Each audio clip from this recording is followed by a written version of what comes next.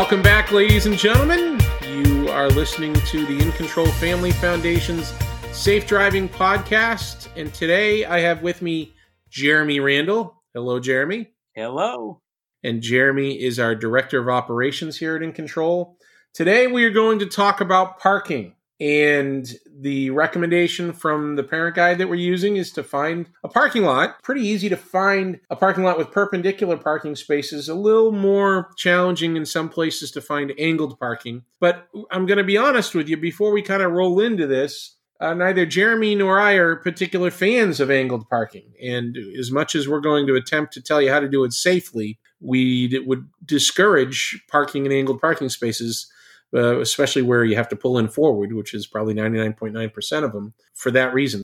Dan, I would say if you have street angled parking where you're going to pull in forward and then when you have to back out, you're backing against the flow of traffic, that's something I avoid at all cost. I often will not even shop at a store where that's the way I have to park, or I'll just find a completely other way to park. So I would avoid that one whenever you can, and I would definitely avoid it for you new driver as a practice place. If you're in a fairly wide parking lot that has angled parking, okay, you might get forced to park in these areas from time to time. And so it is good to know how to do it, but I would still try to avoid it or use a lot of extra caution in a situation like this. As far as practicing with your teen, hopefully there's nobody else in this parking lot, or this is not a busy shopping area that you're going to be practicing in, because you really don't want to be backing against the flow of traffic, especially for a new driver in a situation like this. But if we do need to do it, and it's part of our test, and certain places in the country have a lot more of this angled parking, let's just go through the basic setup of how you would actually get into that space. And it isn't overly complicated. It's certainly one of the easier, from a physical standpoint, getting into the space, an easier way to park than many others. As you're driving down through the parking lot and you see that open space, you identify it. Okay, this is where I'm going to be parking. We want to make sure we use our turn signal as early in this process as we can. We want to make it very obvious to the cars that might be in front of us, behind us, exactly what we plan to do. And one of the advantages of angled parking spaces is you don't have to, for any reason, swing the car out to the left to make a turn back to the right and pull in the space. A lot of people will end up doing that with perpendicular parking. It's completely unnecessary, and I'd recommend you don't do it at all with the angled spaces. Okay, so we're pulling up to the space that we're getting into. Our turn signal's on to the right. And we've got kind of two different reference points we can look at to determine at what point we would start turning.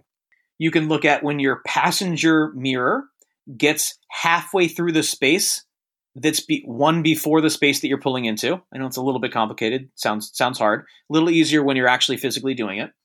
Or you can look at when your front bumper basically reaches the beginning of the parking space. Now, these are references, okay? Every car is a little bit different, and so don't just turn the wheel all the way and just, he said it's going to work. There's going to be a little bit of kind of playing around with it, but that's just a good place to start. So our reference point, the nose of our car is reaching the parking space. We're going to turn the wheel all the way to the right to get into that parking space. And then as we start making that turn, we're going to adjust the wheel as we look to the center of the space and we try to line ourselves up between the two lines or between the two cars potentially. We're going to be unwinding the wheel. And then we're using our skill from skill 3, how close are you, to determine when we can stop as far as how far we are into the space. Now that's how to get into that parking space. And the guide here sort of looks at that step first. Okay, we're in the parking space, and it's going to look at getting out of those spaces a little bit later. So I wanted to make sure that we touched on perpendicular parking as well. Now, Dan and I both have some pretty strong opinions on whether we should just nose into a perpendicular parking space overall. At In Control, we always recommend that we try to avoid backing up whenever possible. And anytime we nose ourselves into spaces, we're going to have to eventually back out of them. So if you can talk to your teen about trying to find pull-through spaces, right? No backing up required there. You can pull through the space. Then when you go to leave, you're going to be able to nose out of the space rather than having to back out. I want to make sure I give a couple tips for the timing of getting into one of these spaces as well. If we do have to nose into a space and back out later, maybe there's a curb or an island in front of you, or maybe there's just no other place to park in this parking lot, no pull-through spaces available, the reference points you're going to use are actually very, very similar to the angled space. But we do encourage you to use your turn signal early, and you might have to be a little bit more in the middle of the parking lane.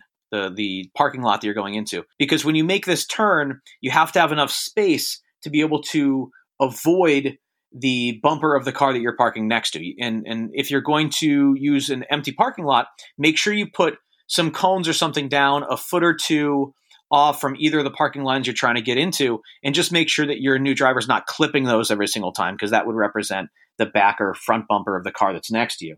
But the reference points are similar. The passenger mirror gets to the center of the spot that you're in front of, that is in front of the space that you're getting into, or your front bumper reaches that parking space. You can then start turning in. Here, you're definitely going to have to crank that wheel all the way as far as it'll go to get into that space.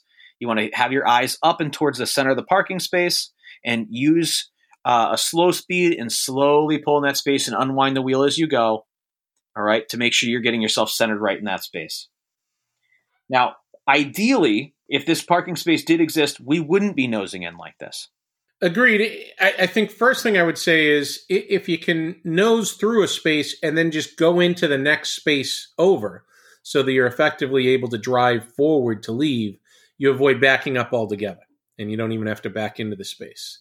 But if you use the graphic that they're showing here and assume that you really only have one space to pull into, you can't drive through it, I would be much happier if my new driver, if existing drivers, if my grandparents, everybody I knew would just back into their space rather than pull forward into it. It would solve so many problems when they go to leave.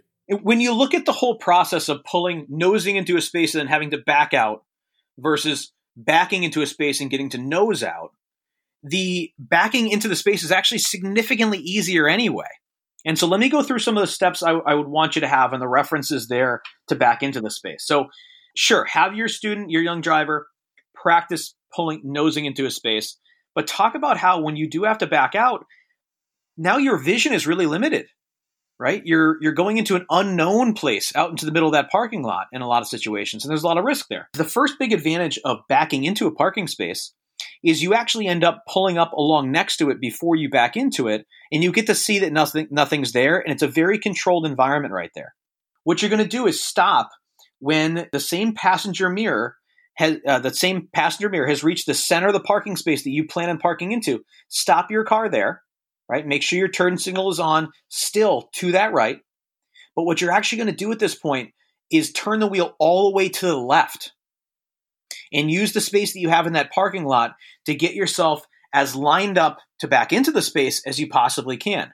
So you go ahead and stop with your passenger mirror at the center of the parking space, with your turn signal on to the right. You check your surroundings because you are turning into oncoming traffic, at least in the parking lot here. You turn the wheel all the way to the left and use as much space as you can, as much of the distance you have, and as much of the steering input is all done in the forward gear, which is actually a really good thing. And then you're going to utilize the mirrors on both sides and that skill 4, backing up, to slide yourself right into that parking space. If you have a backup camera, this is what it's good at, determining when to stop when you get in that space. But as far as knowing what's on either side of you and sending yourself in the space, really make sure you utilize your mirrors for that. Okay, and you can look over your shoulder as well, but don't limit yourself to any one of those. And if it is going to be just one of them, it should be your mirrors.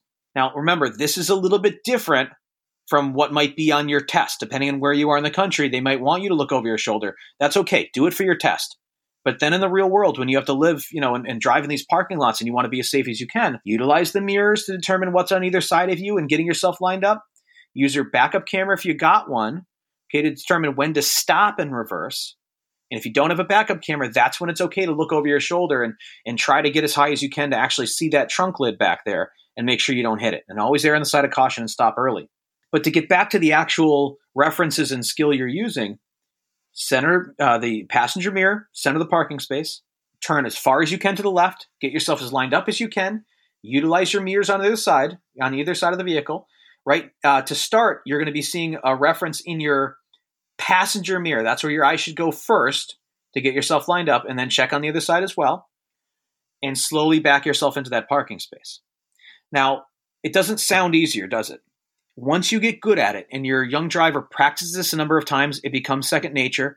It's significantly easier in the long run because now you get back to your vehicle, right? You're shopping or you're at the mall or you're wherever. They're at school. They get back to their car.